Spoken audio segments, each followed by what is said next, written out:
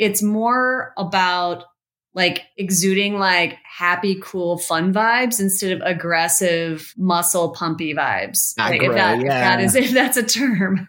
Totally. Muscle pumpy vibes? Yeah, I just, off the top of my head, like a little testosterone-y, a little little even lift bro vibes. Yeah, exactly.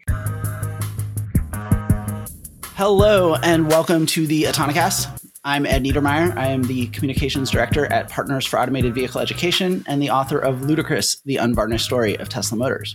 And boy, is he. And I'm Alex Roy, the Director of Special Operations at Argo AI, whom I do not represent on this show, but I'm also the founder of the Human Driving Association and the producer of Apex, the secret race across America. And I'm Kirsten Korosek, Transportation Editor over at TechCrunch, here to talk about lots of stuff today.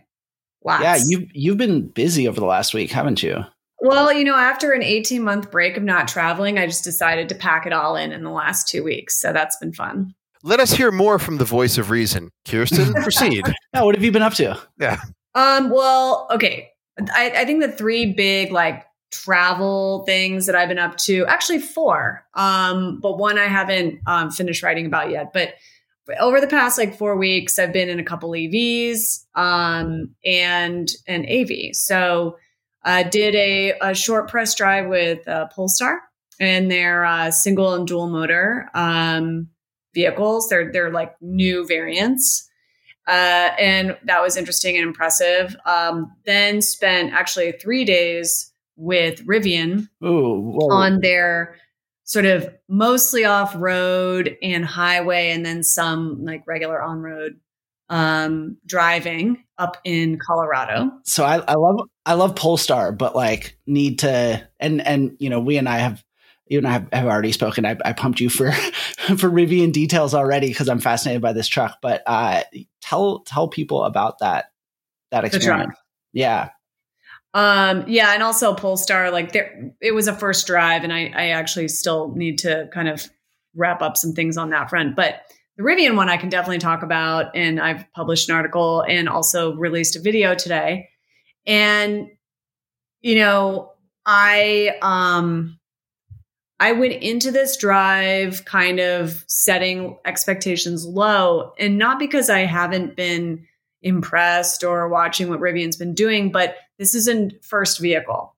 And there's a lot of hype around this company. They've filed confidentially to go public. They've raised $10.5 billion since just 2019. So I went into it with I'm not going to have any expectations, because this is the first effort. And I was pleasantly surprised. Specifically, for one, they actually let us drive the vehicle, and it wasn't super orchestrated. I mean, I'm sure it was, but it felt very open. It reminded me of many years ago, a little bit in terms of access to engineers and other staff of some Tesla events where they would just be wandering around and you could just kind of talk to them about things. And then just the fit and finish of the vehicle, the materials that they decided to use were very smart. They had all these really lovely not hidden, but Easter eggs, but not on a digital side necessarily, more on the hardware side. And it all kind of coalesced and comes together they just seem to really know who their customer is. Is it me? I think it's more me. Alex outdoorsy Roy. Yeah. Is it Edward? I think it's stereotypically, I'm not one to spend, that, and this is the crux is going to be the pricing. I'm not one to spend that much money on a vehicle. However, it definitely goes to the Subaru Outback owner, 100%. Someone who is maybe not going to take it rock crawling, although we did do that, but going on dirt roads, doing some camping, doing some mountain biking, the triathlete, definitely someone who is leans more professional, has the money to spend on it. Wears earth tones. Yeah, but there's some nice bright colors. It wasn't we weren't dying in a sea of different hues of gray, which was nice. And that was a little bit of Polestar, unfortunately. But, there was nice bright colors and clearly to me is that this vehicle was tested by its employees in real world camping and off-roading situations numerous times. And I'm not talking about what the typical testing is, which is usually hundreds of thousands of miles. Every car company does that. I'm talking about the functionality of like, when I'm driving, I want to do this. Lastly, though, there were a few misses. Could it be what Hannah Elliott pointed out about a few little rough around the edges items? My biggest issue is that I still firmly believe that there is a place for physical knobs and buttons, especially while driving. And the number one request I would make is you got to have a physical way to just move the air conditioning vent.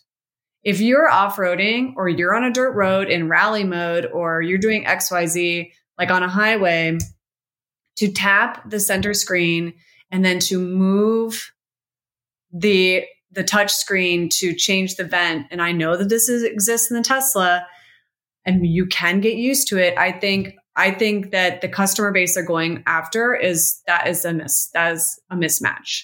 I just want to change it so the air is not flying on my face. Don't make me take my eyes off the wheel and do this, especially when I'm bouncing around on a, bumpy, rocky dirt road. Like it just doesn't make sense. It's interesting that they didn't do that. They didn't have a little bit more of that kind of physical switchgear, because it seems like what they've done otherwise, based on sort of some of the other things that you do like about it, is sort of take that Tesla quality of surprise and delight, like little things that you wouldn't necessarily expect and maybe even have to kind of discover a little bit, but doing it in hardware instead of just in software.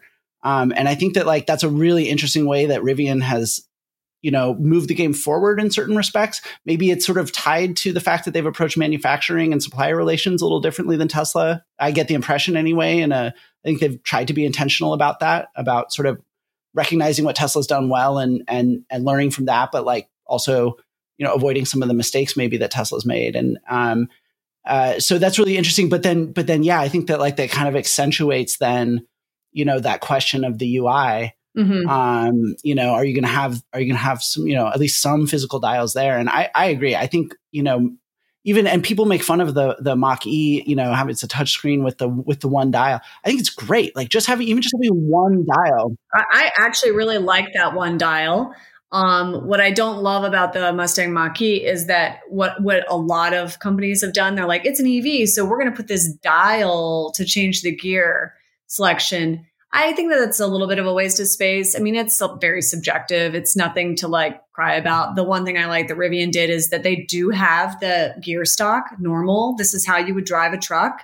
You do have like a physical windshield wiper. So like they hit it on all these right marks. And then it was like, so I don't know who talked who into going the route on the AC, but like that's just one where sometimes you have to make really small slight adjustments, tap into something. It just, I'm just not a big believer in that. And again, I know that I can get used to anything. I just don't think it totally aligns with their customer base. But that's pretty minor, right? I mean, that's not like a huge. Yeah. I mean, it's not huge. It would be like, I would hope that maybe in future versions or future iterations, maybe they go back to that. I don't know if they will. They made an interesting choice on the UI where they don't have, a home button, right? Oh, really? No, but I think it's actually a good choice. And this is why. Instead of a home button, which brings you back to this page of where then you select, they just put everything important on the bottom where it lives permanently. So there is no touch to get a home button to then get to where you want to go. It's just there. So HVAC stuff, driver modes, all of that is like in some icons on the bottom. And the other thing they did really well is they actually have, a digital instrument cluster in front, unlike a Tesla. And it's like almost too scant. It's like incredibly scant, but delivers the information you need. And I have a feeling that they'll probably add more things on there. And then there are 2 like toggles on the steering wheel. But I think that like just a few more of those like physical buttons without going overboard would be good. In fact, in the back seat, you can just use the AC vent physically, because obviously you wouldn't be able to touch like, the front screen. So those were just like a couple of minor things. The big trick now, I think, is like, sweet. Now you've got to produce enough and deliver it well and deliver that customer service. And so they've hit this first milestone, super important. Like the car, people really liked it. And so far, but now comes actually maybe even the harder part.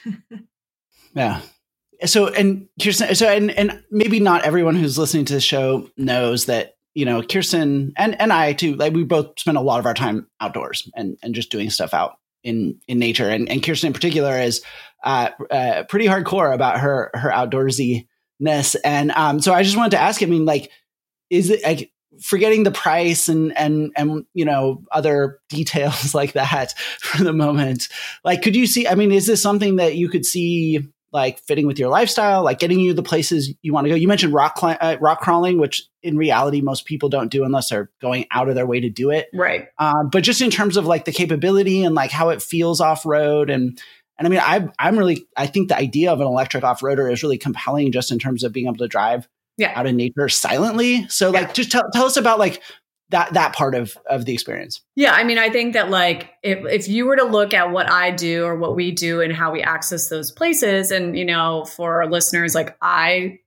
people always laugh. They're like, oh, you write so much about vehicles. Like, how many cars do you have? And I'm like, well, not counting the 2 Alex Roy vehicles that sat in my driveway for a collective 3 years. You want another one? I got another one. I'll take it.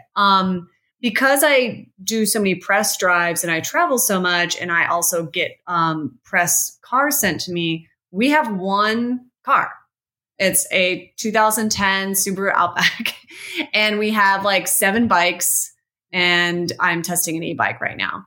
So we made that decision to do that. Although we might be getting an old sports car our way here shortly. So it totally meets the way we drive our vehicle, which is we want it to be able to get us, it has the range to get us where we want to go, like in and around outside of Tucson, going rock climbing, lots of dirt roads, can cruise up mountain pass, like no problem. I could see that. It can throw all of your gear in there. It, pairs with your phone very easily. I wasn't able to test the Rivian app, so that's like a big miss that I didn't get to do.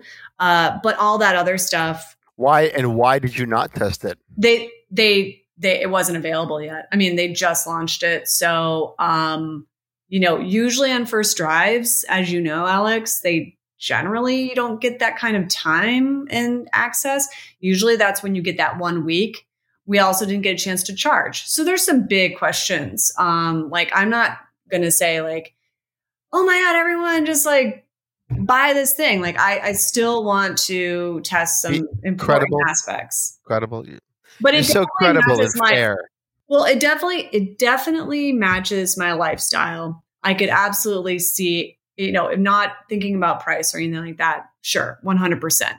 They have this great gear guard thing, which I think is done smartly. Where you can tether like a gear or bike or whatever directly to the vehicle, but then it launches like the software, which is it's deploying and using all the cameras around it. And then, recording if someone comes up and tries to tamper with it. The next step, which they hadn't done yet, is, well, do you deliver that message to your app? And, oh no, it just goes right now to the center screen. Okay, well, that might be something that you might want to think about. And I would assume that they're probably working on something like that because people will want that. They'll want to be alerted. Oh. So it seemed to me that when we went to, I guess, CES years ago and experienced Z-Byten Life. Z-Byten Life. That it was defined by unnecessary gadgets. For example, a phone that came with your Byton that fit into the door pocket right where you expected the door handle release to be. What do you think is the Rivian life defined by? Oh, the Rivian life is definitely defined by this sort of idea of outdoor adventure, like very clearly. Whether or not people actually do outdoor adventures, they are tapping into the person who believes they are the outdoor adventure person. So I absolutely, and this is kind of where I think it's smart. They made a mid-size truck. If they had made a giant truck with this capability, they would miss a huge market of people who just want to feel outdoorsy and feel adventure-y. And yeah, sure, maybe they run in an occasional 5K. Maybe they like trail running, or maybe they have dogs, but they're not like rock crawling and going on like 300-mile like crazy, adventures on that. So if they had gone way too big, they would have, I don't think, appealed to that market. So I think that this vehicle will mostly be used in town or driving up a mountain pass up to a ski town and daily driving, but is absolutely capable of like throwing your bikes in the back and going camping. And so it hits that demographic nicely.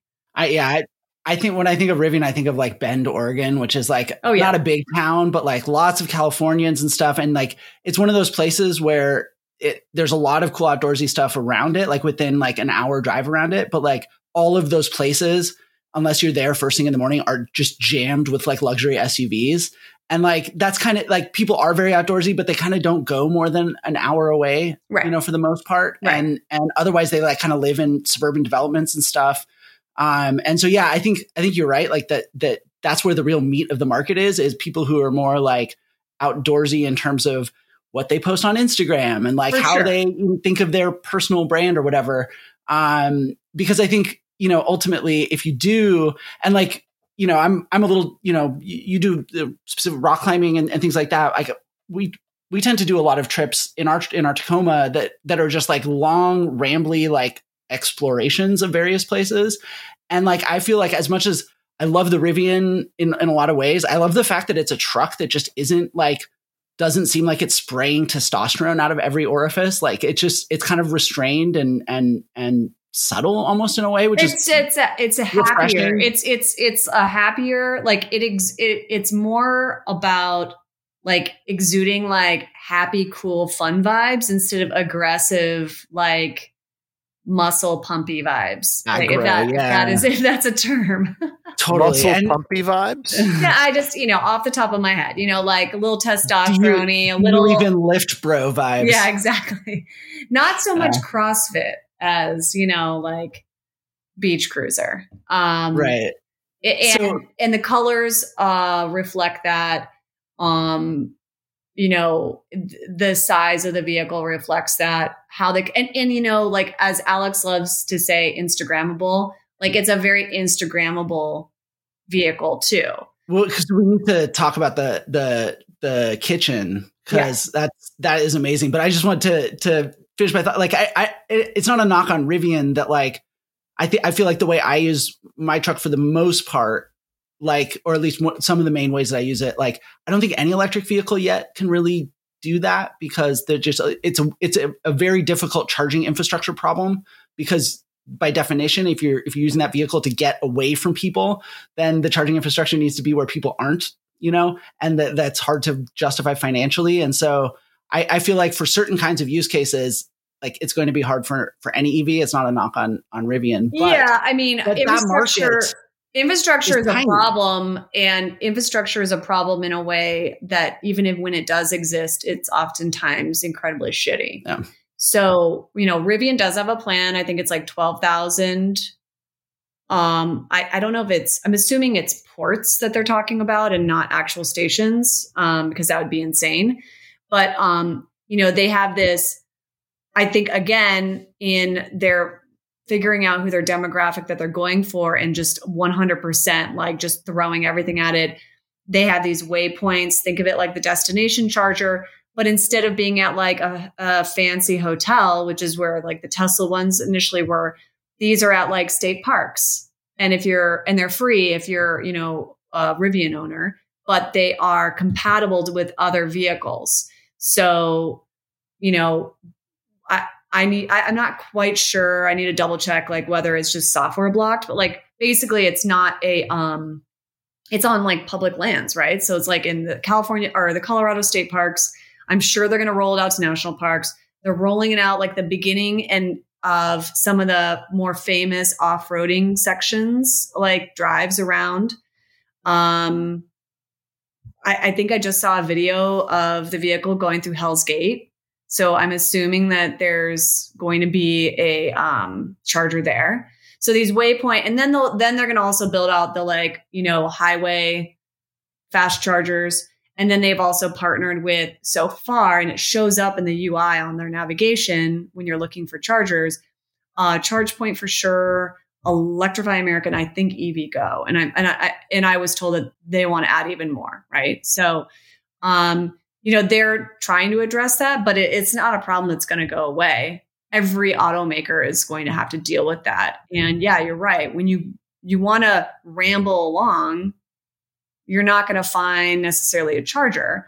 And I told this to them about a year ago when I was interviewing RJ, the CEO, about their adventure network and that. And I said, well, listen, like I just, a couple months ago drove from Tucson up to Wisconsin, and we always we don't take the main highways.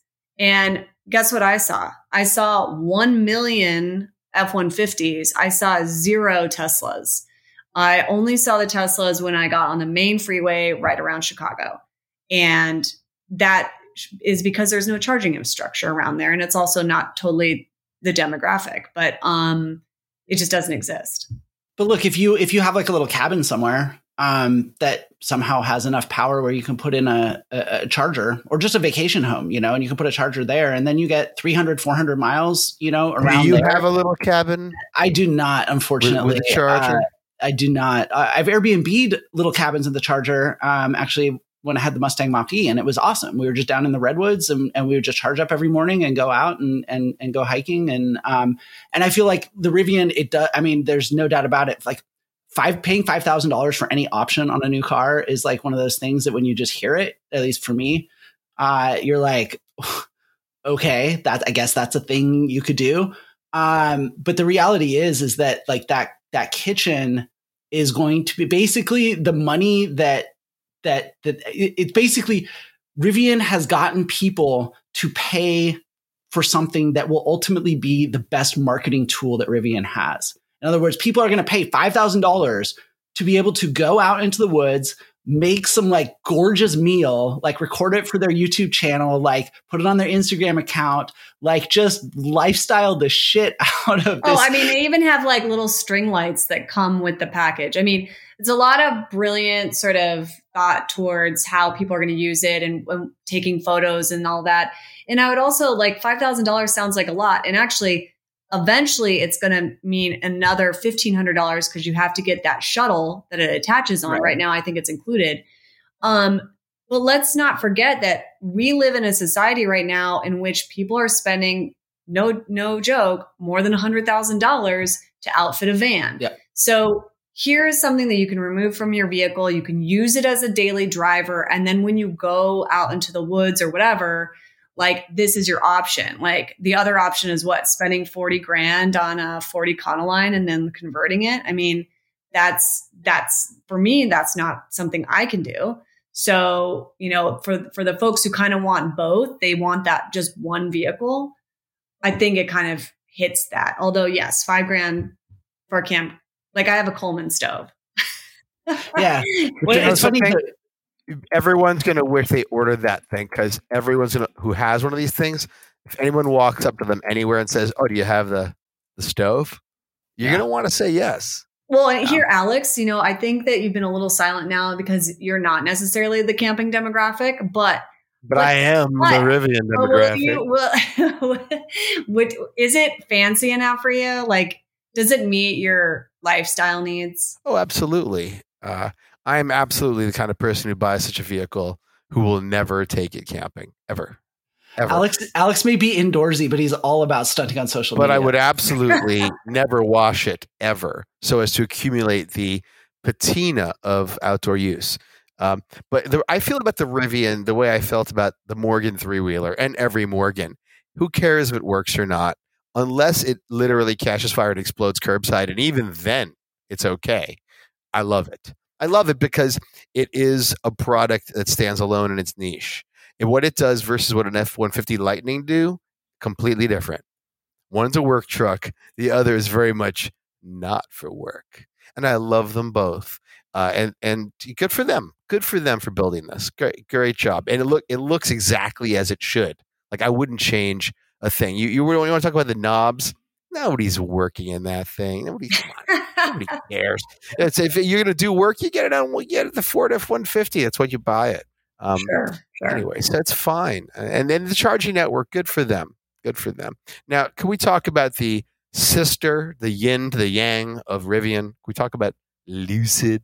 Sure. Yeah, because you were at the Lucid factory, right? Yeah. I was at the Lucid factory, and I did get a tour.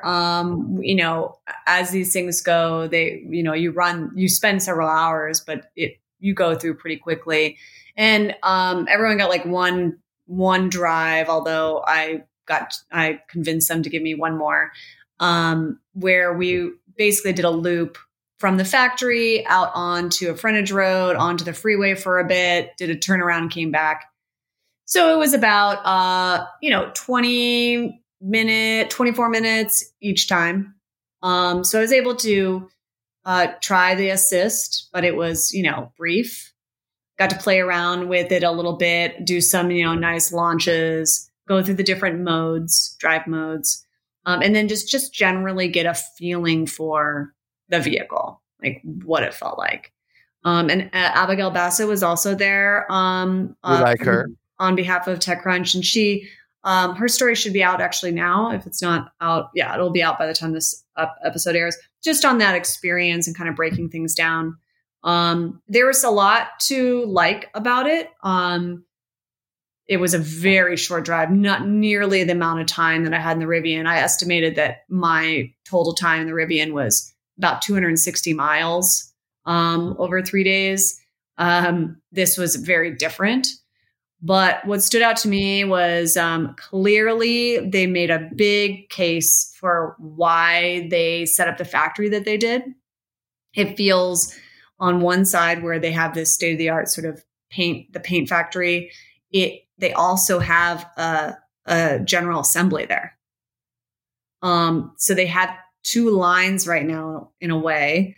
And the final assembly is also happening there, but it's very temporary. It can move basically. And they spent a lot of time hammering that home, that this was a decision because of CapEx. And this is a way to make the most of the space. And as we expand, because this is their phase one of build. And on the face of it, it seems smart. But I guess we have to see if they're able to keep up with the volume. Just tell us about the car. Well, hang on just a sec. No. Wait. Well, Ed likes manufacturing talk. I do. Are they using the AGV, the little autonomous vehicles that carry the body from station to station? Yeah. So and first saw that on the Magical Mystery Plant tour at Toyota City.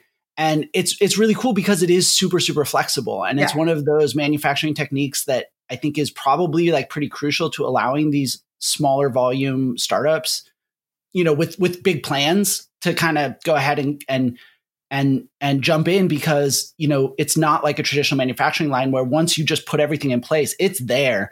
And like you have to do an entire retool, which is like a huge thing. Like the Flex plant, the Toyota one, like I can't remember exactly now, it's been years, but like they could basically do major reconfigurations to the line. Like I think they could add a new vehicle to the line within 24 hours or something crazy like that. And like that level of flexibility, people don't understand what a big deal that is. And I think it's really critical in like allowing these startups like Rivian, Lucid.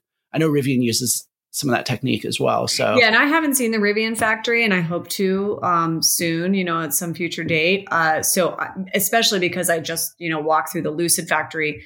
It's always interesting to see what you can do with like a greenfield and, site and Rivian's is not, right? I mean, and so I can't wait to compare the two, even though they're two very different vehicles, just what their approaches are to it. And so there was a lot of time spent talking about that, those decisions. And I think trying to make sure people didn't misinterpret it or whatever.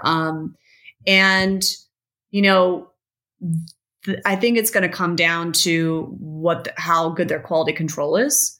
So, well, tell us, what do you think of their quality control? I mean, so from what I could tell, for one, they clearly have an amazing sort of paint facility because the finished quality from the exteriors is really quite nice.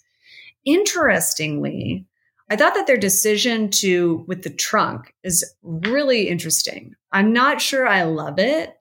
It has a ton of space, but when you look at it, and if you, there is a picture on the article that we have posted, but you know, from the trunk comes up and it's, you know, includes the license. It's like, feels like a hatch in a way. So you kind of have to bend down and like slide it in. And so it's like actually quite large, but it's like it's like the, you know, the license plate's like all the way down, which is interesting. Also, there is, if I remember correctly, to lightweight the vehicle, is, I believe, a plastic bumper part, which looks like metal, and they use almost all aluminum. Like there's literally like maybe 10 parts on the entire vehicle, including like maybe the belt buckles that are steel. And the end result is a very light feeling vehicle. It still plants well because of the battery, and it's a heavy vehicle, but it like components of it feel light. It drove super nice, very smooth, I thought, in terms of acceleration. The regen and the pedal map was really good. That can be difficult to get correct. Is there one standard regen mode or two? Or there are two. I met their sort of senior, I think her title is like senior dynamics engineer or something. And, you know, one thing she described to me during my drive is, you know, when you go through the 3 different modes, which is smooth, swift, and sprint are the mode names. If you hold and press on the touch screen, it pops up. You can change the regen from high to standard. But even if you don't do that, just by changing the modes, of course, the suspension, the steering, and even the regen changes slightly, depending on the driving mode that you want. So, you know, as you can imagine, the sprint is going to be a very different experience than the smooth, which is like the equivalent of an eco mode. How did you feel about the ride quality, like comfort, suspension? I thought the ride quality was good, although it isn't like I don't think that there is an air suspension. What? Which I thought was interesting. And it wasn't loud in there, but the quietest EV I've ever been in is the Porsche Taycan. It's not as quiet as that vehicle for sure. Okay, but you got to answer, or at least try to answer the question that everyone wants answered. Is it better than a Tesla? Why or why not would you take one over a Model S? I do think that the way they've decided to do their infotainment system is quite lovely. And there is absolutely, in terms of like materials, fit and finish and things like that, this is clearly a luxury vehicle. This is not a premium vehicle. This is a luxury vehicle. And their choices around that reflect that. The drivability, the performance, and all of that stands up. Again, with the caveat, this was a very short drive. And it felt like I was entering into a luxury vehicle, but it didn't have, it wasn't purposely flashy. So, much more like it has some interior lighting, for example, at night that lights up, kind of reminiscent of what we've seen in the Mercedes sometimes, like the Maybach and like some of those. But instead of like more neon colors, these are like just incredibly muted, like very like sort of subdued luxury.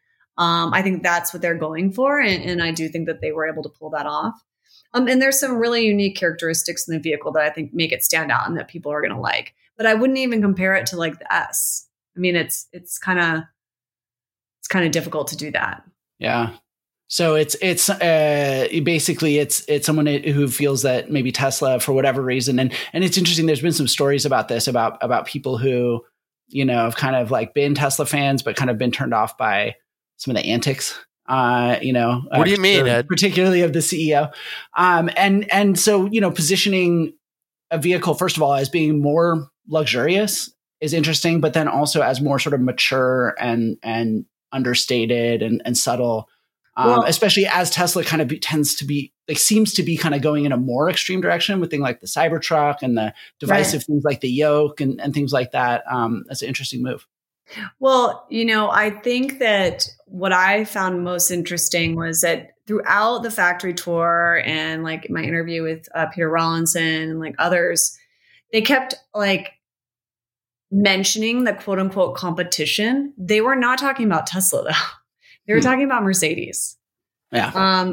They were giving nods to like, or maybe other EV, you know, makers, but that weren't Tesla. They were purposely trying not to talk about Tesla at all.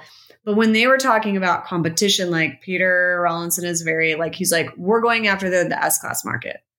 So whether or not that is true that they don't see Tesla as competition, I think that they should, because it's an established EV manufacturer with, you know, tens of thousands of vehicles sold, right? So I think that they need to be thinking of them as competition. I just thought it was curious to me that clearly they were, you know, talking, they were trying to put themselves in competition with Mercedes as opposed to Tesla.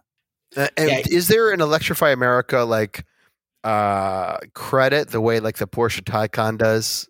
You buy one? Yes, I believe so. And I would, don't quote me on the number, but it is one of those things where it's like several years, maybe even 3 years of like free charging through Electrify America.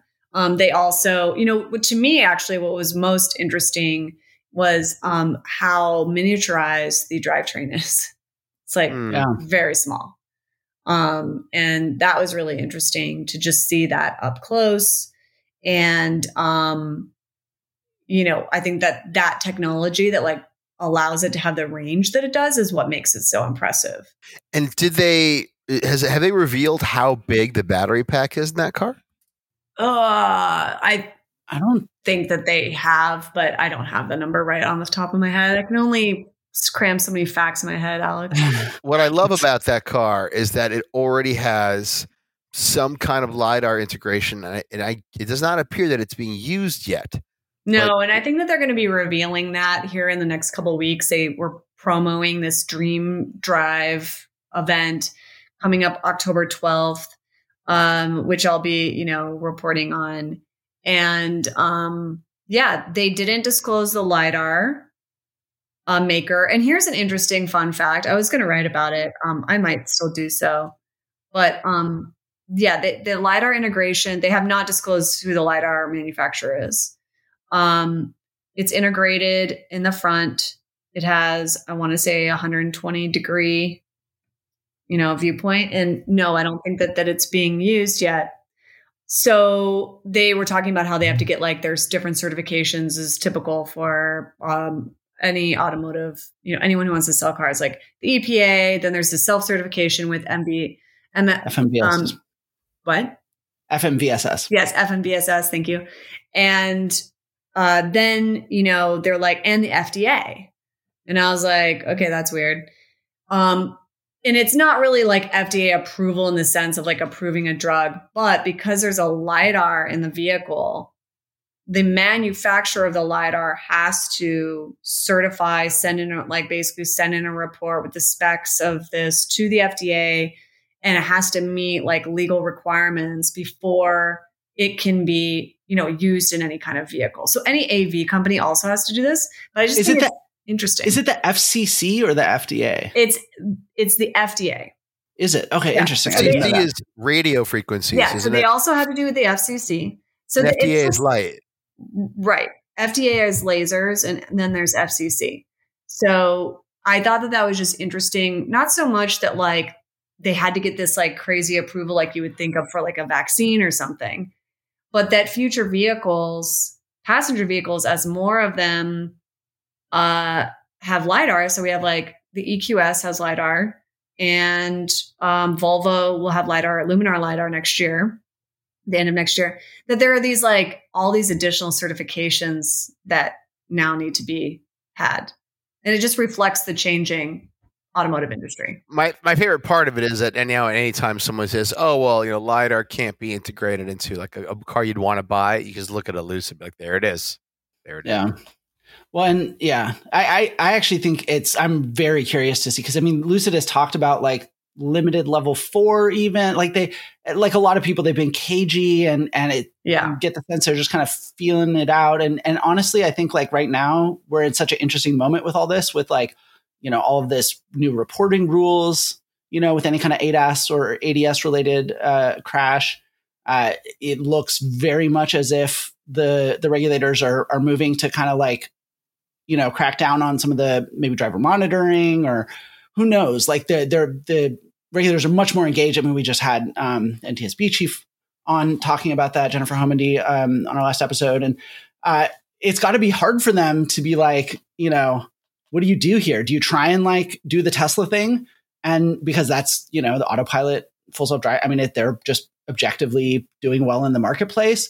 But then also they kind of have the regulatory sort of Damocles hanging over their head that could literally come down at any moment. So do you try and preemptively differentiate from them in certain ways? I assume they have driver monitoring. Well, they do. That was my question. They do. So here's, I think, you're right that basically every company that I talk to these days, I feel like is cagey about like what their plans are. And they oftentimes like mix up terminology, it's not that they don't know the difference, but they're like a little too casual. With Lucid, yes, they have a camera. I don't think it's in use yet because, and let me clarify, we should double check that. They also have both a pressure and torque sensor in the steering wheel. Can you tell us about the pressure sensor more? I don't know much about it, but I will say that I don't know if you know this, but the person who's ahead of the ADAS department is a gentleman named Dr. Eugene Lee, and he was at Hyundai before. He was like head of their autonomous development center. He also was like on the R&D side of General Motors. And when I spoke to him, it was like basically kind of told to me that he was part of the development of Super Cruise. So, well, that's a good sign. So that kind of shows you the direction that they're going. And I think we'll learn more in a couple of weeks. But yeah, I mean, I think that there is this weird, I mean, their feeling is to go after level 3. And I had a long conversation actually with Dr. Lee about like, well, isn't that kind of a risk to do that? Like, how are you actually going to do that? So we'll see how they do that. Yeah, I'll be watching that with some interest. Yeah, for sure. But yeah, well, I don't have, like, I have not been on the amazing tour of factories and vehicles that you have, but I know you guys should both get back into journalism so we can see each other at press drives and stuff again, because I'd like to. I mean, look, I think it's just be in bad form for me to be out there riding around in vehicles and then people be like, well, Ford VW have invested in the company. It's your day job. And I don't want to, it's like, I just don't want to be, that's why I listen to you. I have you. I mean, So, but people listen to the Autonocast. If you want us to talk about your vehicle on the on this show, invite us to your events. Well, I mean, it just wouldn't be. I mean, I feel like I've been talking nonstop for the last 45 minutes. So, it'd be, and I know that typically the episodes are the opposite of that, where you both are mostly speaking. So it's fine. Well, I went to the Micromobility Conference and I didn't see either of you fools there. So no, that's true. I'd like to go, but people felt that my remarks a few years ago were a little controversial. Oh, really? Yeah. Wasn't that the point, though? Isn't that why people invite Alex Roy to things? Yeah.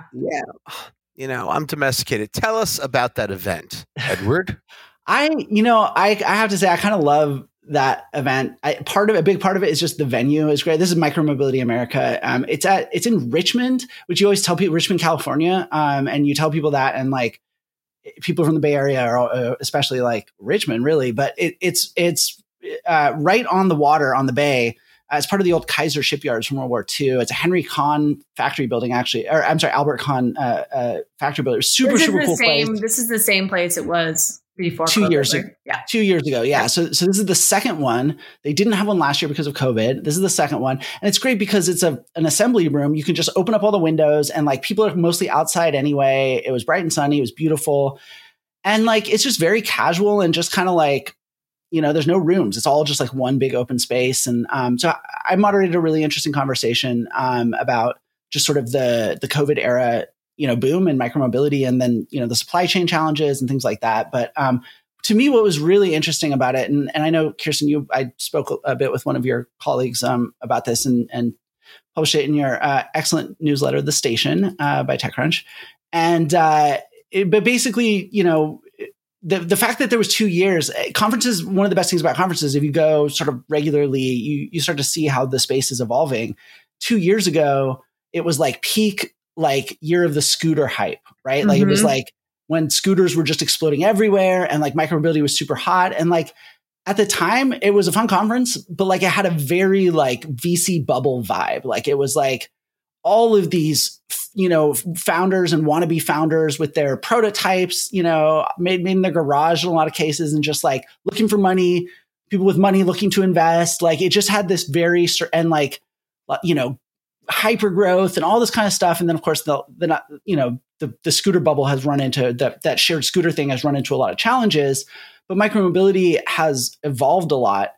And it was really interesting to see now, like much more, there were a lot more, folks from cities. There was programming specifically aimed at sort of the public sector. And it was really sort of like getting away from like, scooters or e-bikes or any of these kinds of micromobility things are going to be this like explosive, disruptive thing, and more about like micromobility is this kind of broader philosophy of using the right trip, using the right tool for each trip, essentially. And that, sort of trying to talk to people in the public sector more. And like, even like Andrew Yang was the keynote speaker, or it was like a keynote fireside kind of thing, which like kind of shows that the space is really, it's maturing in certain ways. And that was really interesting to see.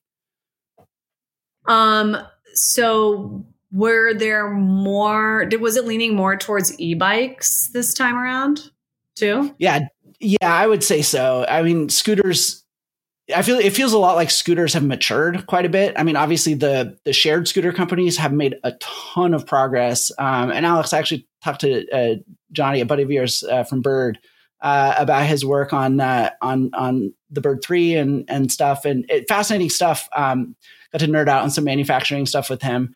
And so I feel like there's been tons and tons of progress on like, okay, we can make scooters shareable essentially, or like they can hold up to shared duty.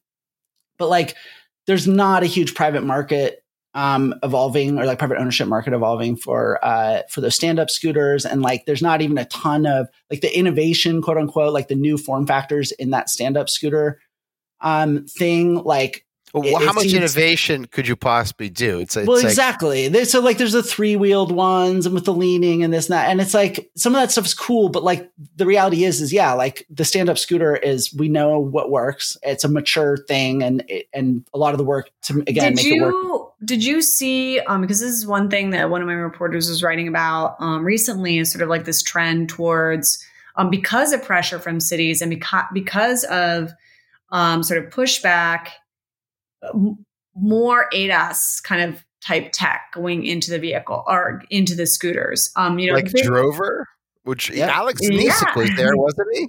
He was. Yeah, Alex was there. Ben Baer, who we've had on the show to talk about some of this stuff, was there as well.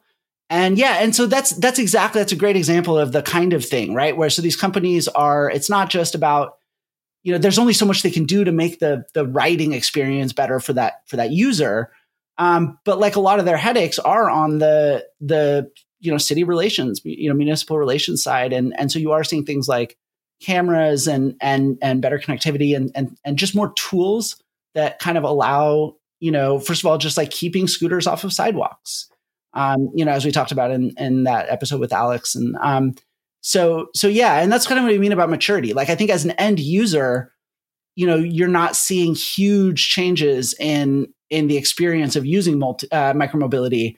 It's more that, ultimately cities are becoming almost more of the customer in terms of incorporating micromobility into infrastructure and integrating it with existing public transit and things like that. And so I think that's when it gets really interesting because, as consumers, we like to focus on the vehicle that we might own or whatever.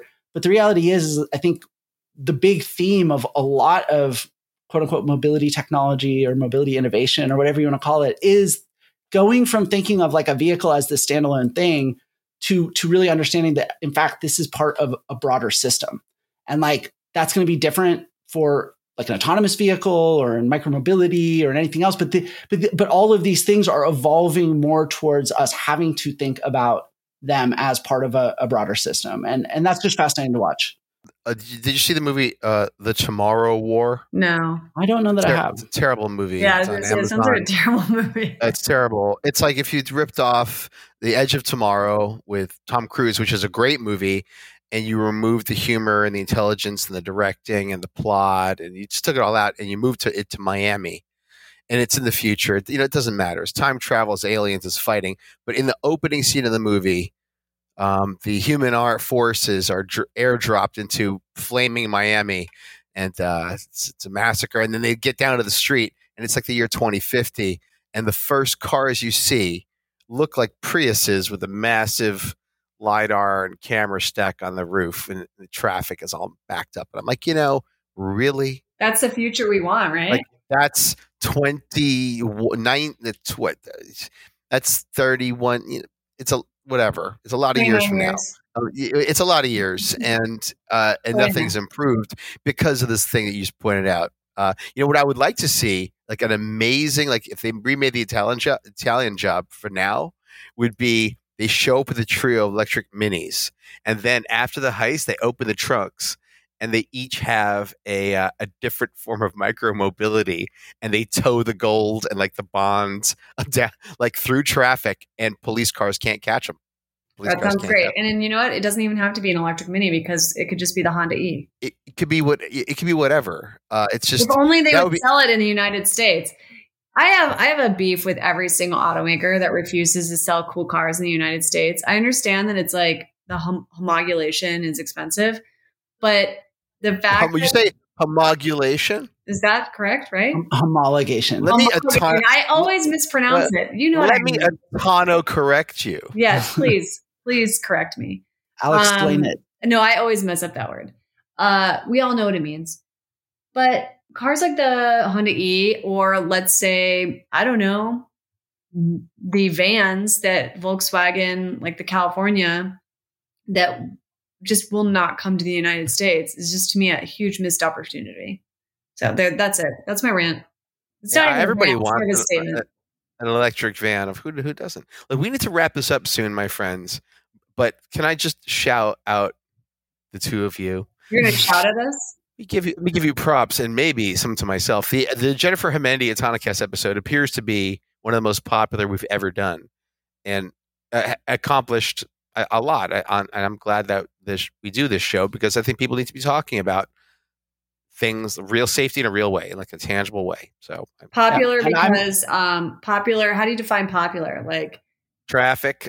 It's in the zeitgeist, and it made a lot of people angry, which is a good thing. It did make a lot of people angry. Yeah, a lot of people are angry. And I'm proud of us because we got through this whole episode without talking about the button or the safety score or we're gonna any number of return. other issues, which, yeah, we have. I have an idea, and that's a great idea. I'm going to make a phone call to the very famous CEO of a very famous company. It's pretty big in the video gaming space, who makes one of the world's most popular driving games, who knows more about gamifying driving and gating of vehicle capabilities and drivers than anyone alive. And it ain't Elon Musk. And I'm going to make a call once we hang up here. I think he should come on and talk about how one would safely gamify driving. Oh, that'd be great. Yeah, and we got a number of I think some potentially fascinating guests that we've agreed to pursue. So continue to tune in here, and you never know what you'll hear on the next episode of the Autonocast.